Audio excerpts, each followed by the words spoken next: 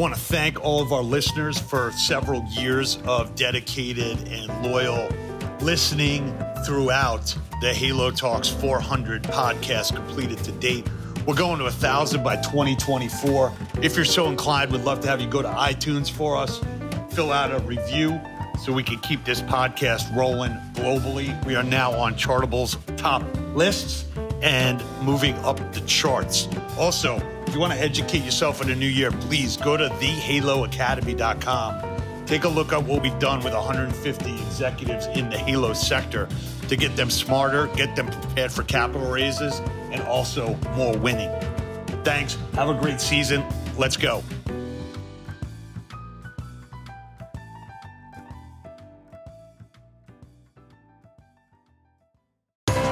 This is Pete Moore on Halo Talks NYC. I have the pleasure of coming in from Grapevine, Texas, a CEO who I was fortunate enough to meet in person, and now we can just follow it up with video and audio like it should be. John Merris, Solo Brands, public company, taking over the outdoor space in leaps and bounds. Love to have you as part of the O and the Halo. Welcome to Halo Talks. Yeah, thanks, Pete. Great to be here. Awesome. So we first met at the Credit Suisse Halo Investment Summit. You know, you've done a great job of aggregating a number of different brands, ticker symbols, DTC, if anybody needs to know. So talk about how you became the CEO of this business and, you know, what some of your other stepping stones kind of made it apparent to you that, hey, this is a good fit. Yeah. So, you know, a lot of people mistake me as the founder. I didn't found the business. I joined in fall of 18. So I'm just coming up on my fourth year with Solo. I'm a growth guy, just and really kind of the nitty gritty of kind of where my upbringing came through from a career standpoint. Started out as a door-to-door salesman, worked my way up. They graduated me to a cubicle and gave me a phone and said I could actually dial dollars instead of having to knock on doors, and then eventually gave me a couple people to manage and kind of worked my way up through the sales ranks. Eventually became a sales executive. But my background has been all in growth. So I've worked for a variety of industries, all in high growth, mostly up to Solo was all private equity backed type enterprises that were, you know, somewhere in the 10, 20 million of revenue, and then growing them up to, you know, 100, 200 million of revenue. And that got me through the time frame by which I met the founders of Solo. They actually sent me a message on LinkedIn. Nice. And said, "Hey, we heard you're a growth guy. We heard you know how to build sales teams. Could you come in and tell us a little bit about that?" They didn't say anything about coming on and being the CEO of Solo or anything like that. Dude, they hotbox you, man. They totally did. So I came in and answered questions for an hour, kind of asked some questions so I could be a good answer of questions for those guys. And I'd never heard of Solo when I came in. It was actually founded and headquartered in my hometown outside of Dallas in Southlake at the time. Oh, wow. And I never heard of it, but I grew up on a 50-acre ranch, you know, made fires as a kid and stuff. And I come in. You didn't hear about much anyway. These guys are talking about a smokeless fire pit, and they've made kind of getting outside a really cool fad. And I'm like, man, this is awesome because this is the way I was raised, right? And we got about an hour into the conversation, and the next thing I know, they're asking me, hey, you know, have you ever thought about being a CEO? And that was exactly my aspiration. I really loved all aspects of business, not just the growth side. And you know, fortunately, they saw something in me that invited them to, or incited them to invite me to come over as the CEO. And 9 days later, I came on as the 7th employee. So I was very early on. Wow. in the Solo Stove story. And then last year, we ended up acquiring a few other outdoor brands. And so Solo Stove still exists, but we created the parent company Solo Brands, and then brought Oru Kayak, Isle Paddleboards, and Chubby's Shorts, the men's apparel business, into the fold. So now we have those 4 brands: Solo Stove, Oru, Isle, and Chubby's. So, you know, you worked at some pretty well-established software companies. Obviously, that's a recurring revenue stream you're building on, you know, last month's ARR. And then you jump into this as a 7th employee. You know, how much structure, like what are some of the things that you brought to the table that these guys, you know, after a couple hours offered you a job? What do you think? Was it like organization was it like growth without, hitting a tree? What are some of the things maybe that if I was a fly on the wall would have been like, aha, like this guy's got the experience and can execute? Because sometimes I think people look at somebody's resume and don't really know, did this person really do that at that company or not? Or they were just there for the ride?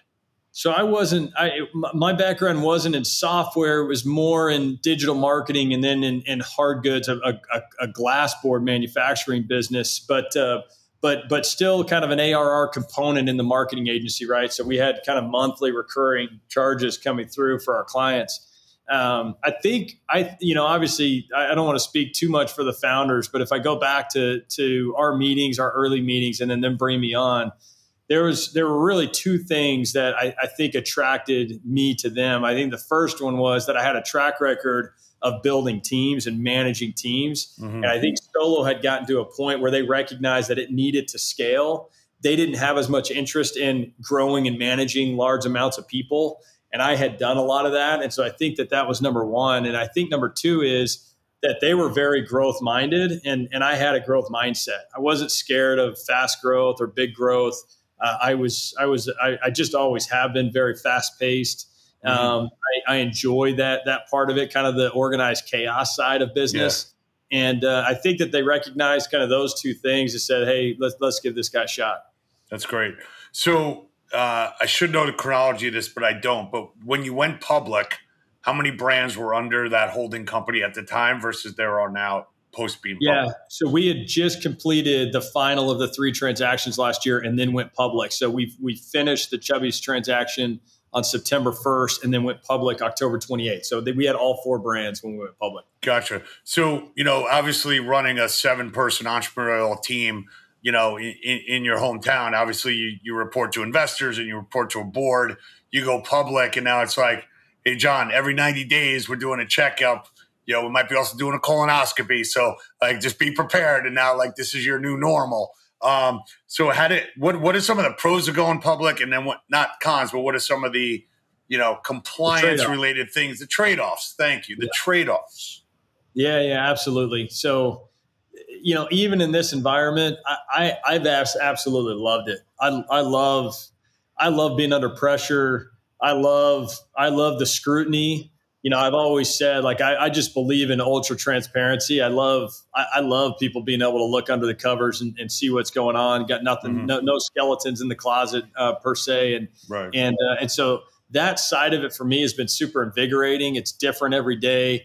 And because, other people are looking at your business with a magnifying glass, it requires you to be sharp, and it requires your team to be sharp. And in that regard, I've absolutely loved it. We're constantly forward thinking about where we're going to be and should be in the next 3 to 5 years, and then going out and executing on the plans to move in that direction.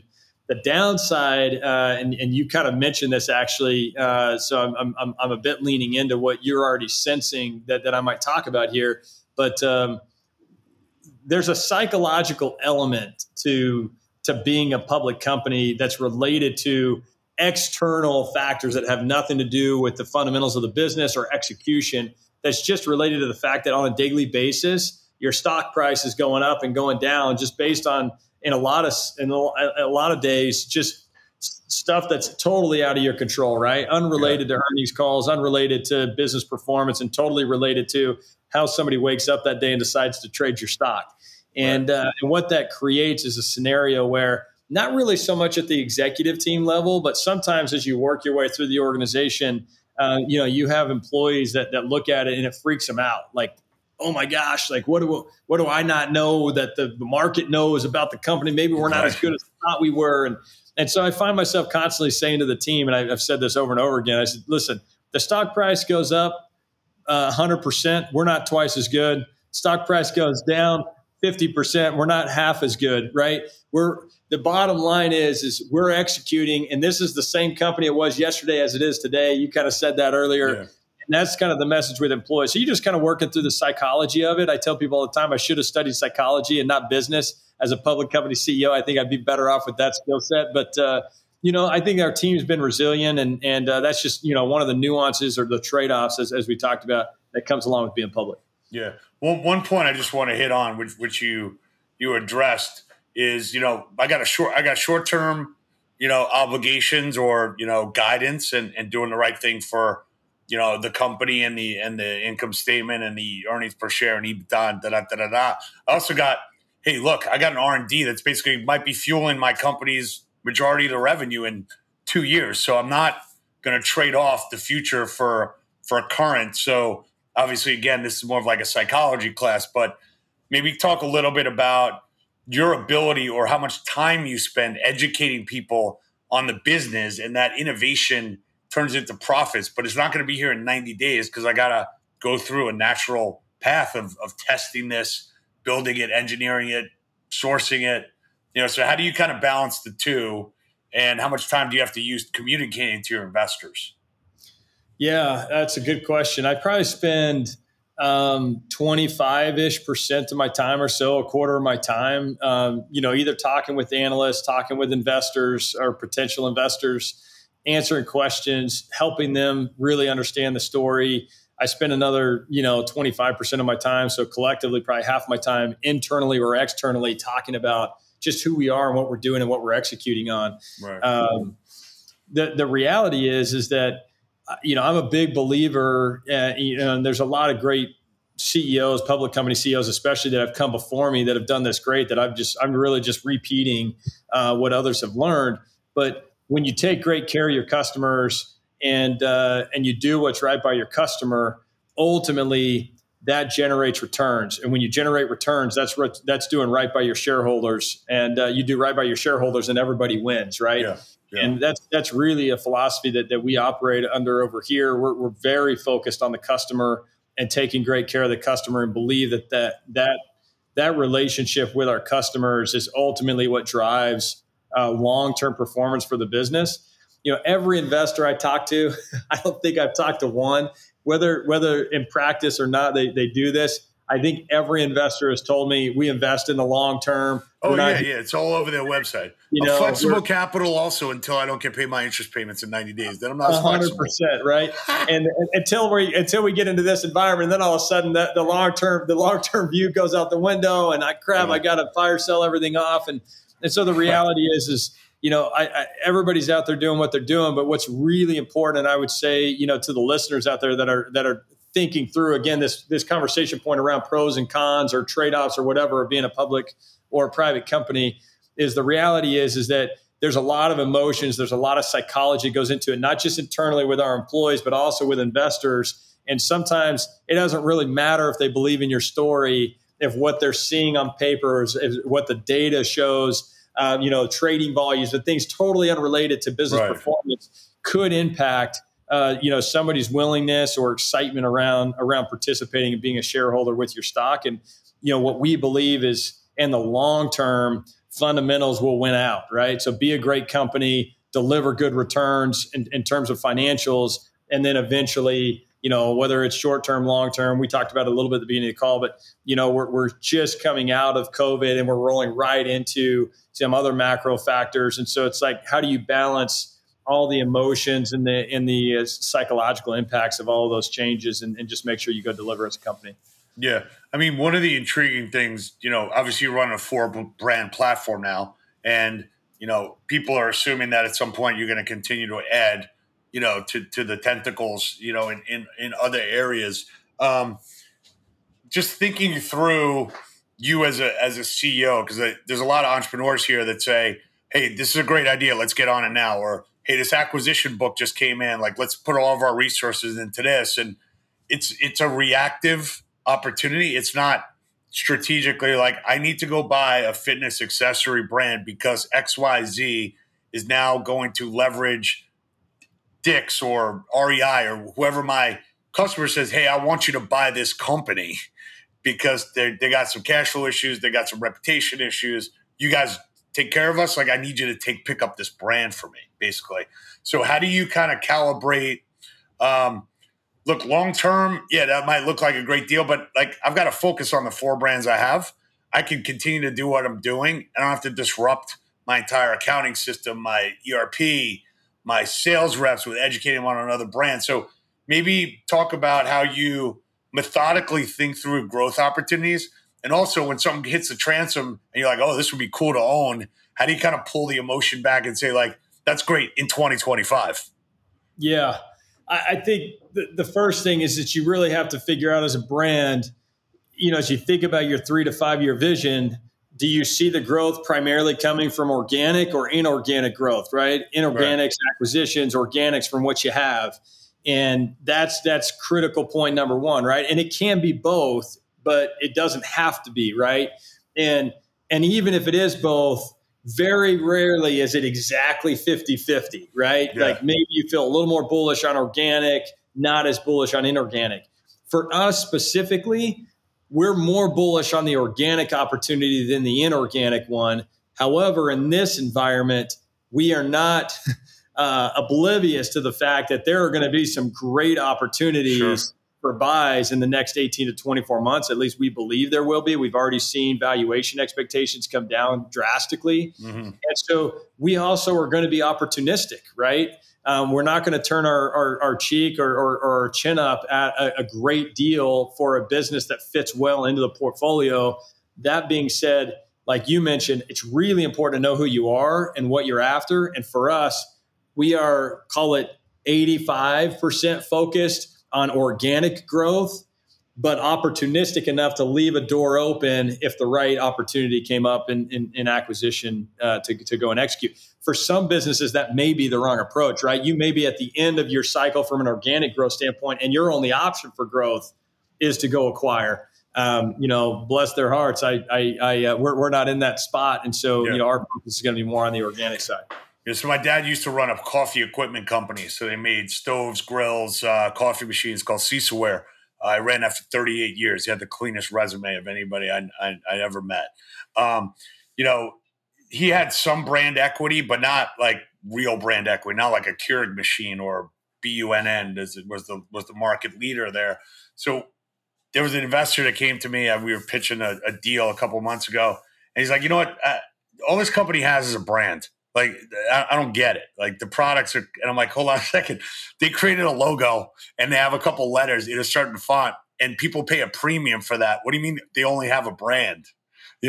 So how do you think about like certain brand building activities and saying, how do I become a steward of 4 brands and maintain, look, somebody can come to you and say, hey, Chubbies, that should be in these different product lines, like license it out, put it on, whatever you can put it on and, just pimp it out like it's a logo that doesn't matter, right? So how do you internally kind of protect the brands that you buy and also say, hey, look, great idea, we could make some money on that, but you going down, that's not who we are.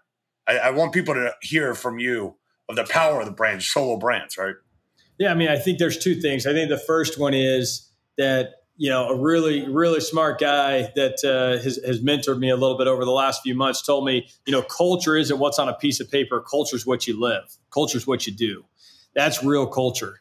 Right. And I totally believe that to be true. And the reality is that I believe that building a great brand centers around culture.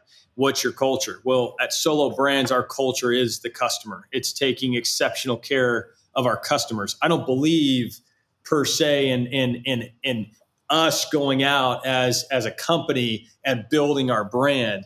What I believe in is taking great care of our customers and letting our customers go and build our brand for us. That's interesting, yeah. And you look at our referral rate, for instance, for new business. Over 40% of our new business that comes through is from word of mouth, is from referral, and that to me is the biggest testament to brand building that we could hope for, and that's what we continue to drive for the company as a whole. Is take great care of our customers and let our customers go out and build the brand for us, and really know who you are versus kind of the stuff you're talking about, which is sticking your logo anywhere and thinking just kind of get it. Be everywhere, because sometimes being everything means you end up becoming nothing, right? You can't be everything to everyone.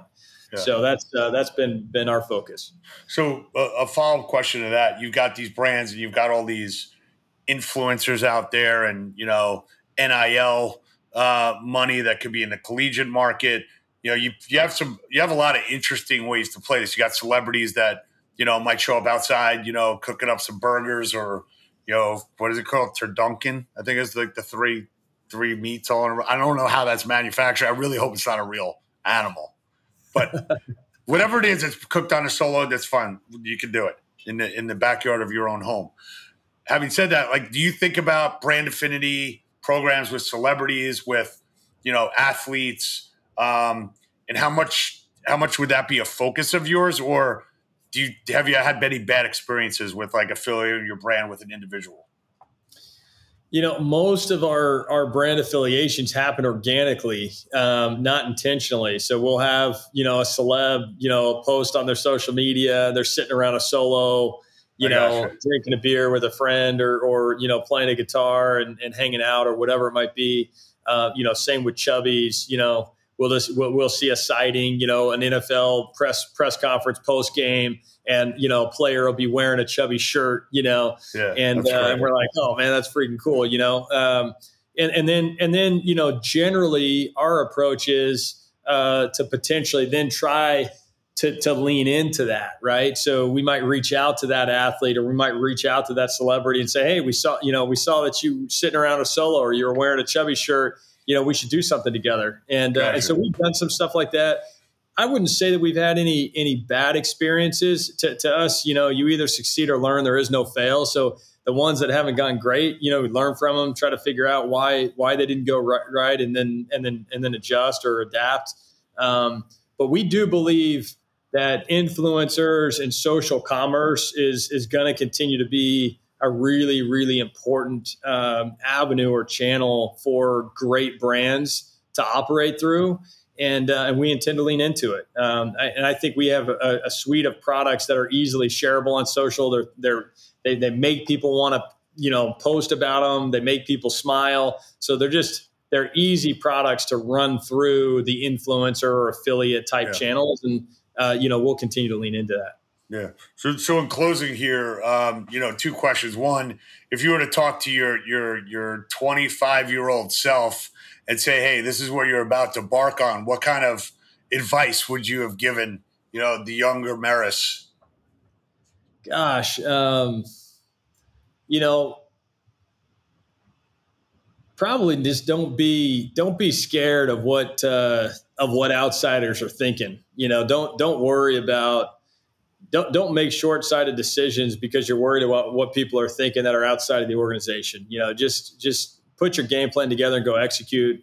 Time and time again, we've proven out that when we do that and we focus on that, we succeed and we get stuff done. And I think that would probably be the best piece of advice I'd give myself.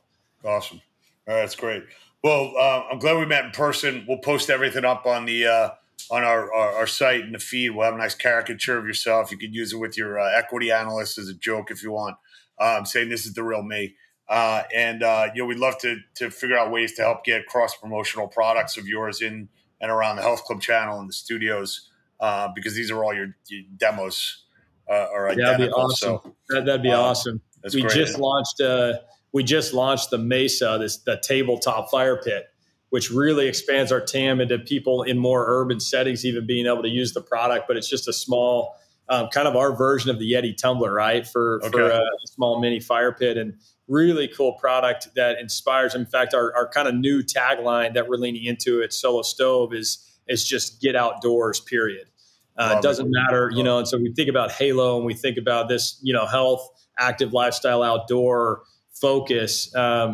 This outdoor side of just how do you facilitate getting people outside? Just get outside. That product I think really nails it, and it's seen some really early successes that we're excited about. So anyway, great. All right, we'll pick those up, test it ourselves, and then tell everybody we know. How's that? Beautiful. Love it, man. Cool. All right, man. Great catching up with you. Thanks for the words of wisdom. Continued success and staying focused on the big opportunity and the guardrails that we talked about. I think people need to fully understand that you're running a business, you're also running assets under management basically at the same time. Yeah, so. Absolutely. And keep me posted on stuff Halo's doing. We'd love to stay close to you guys and stay involved with the stuff you guys are doing to keep the evangelizing, what Halo is all about. Awesome. All right, we'll do that. Great to see you, man. Thanks for your time. Take care, buddy.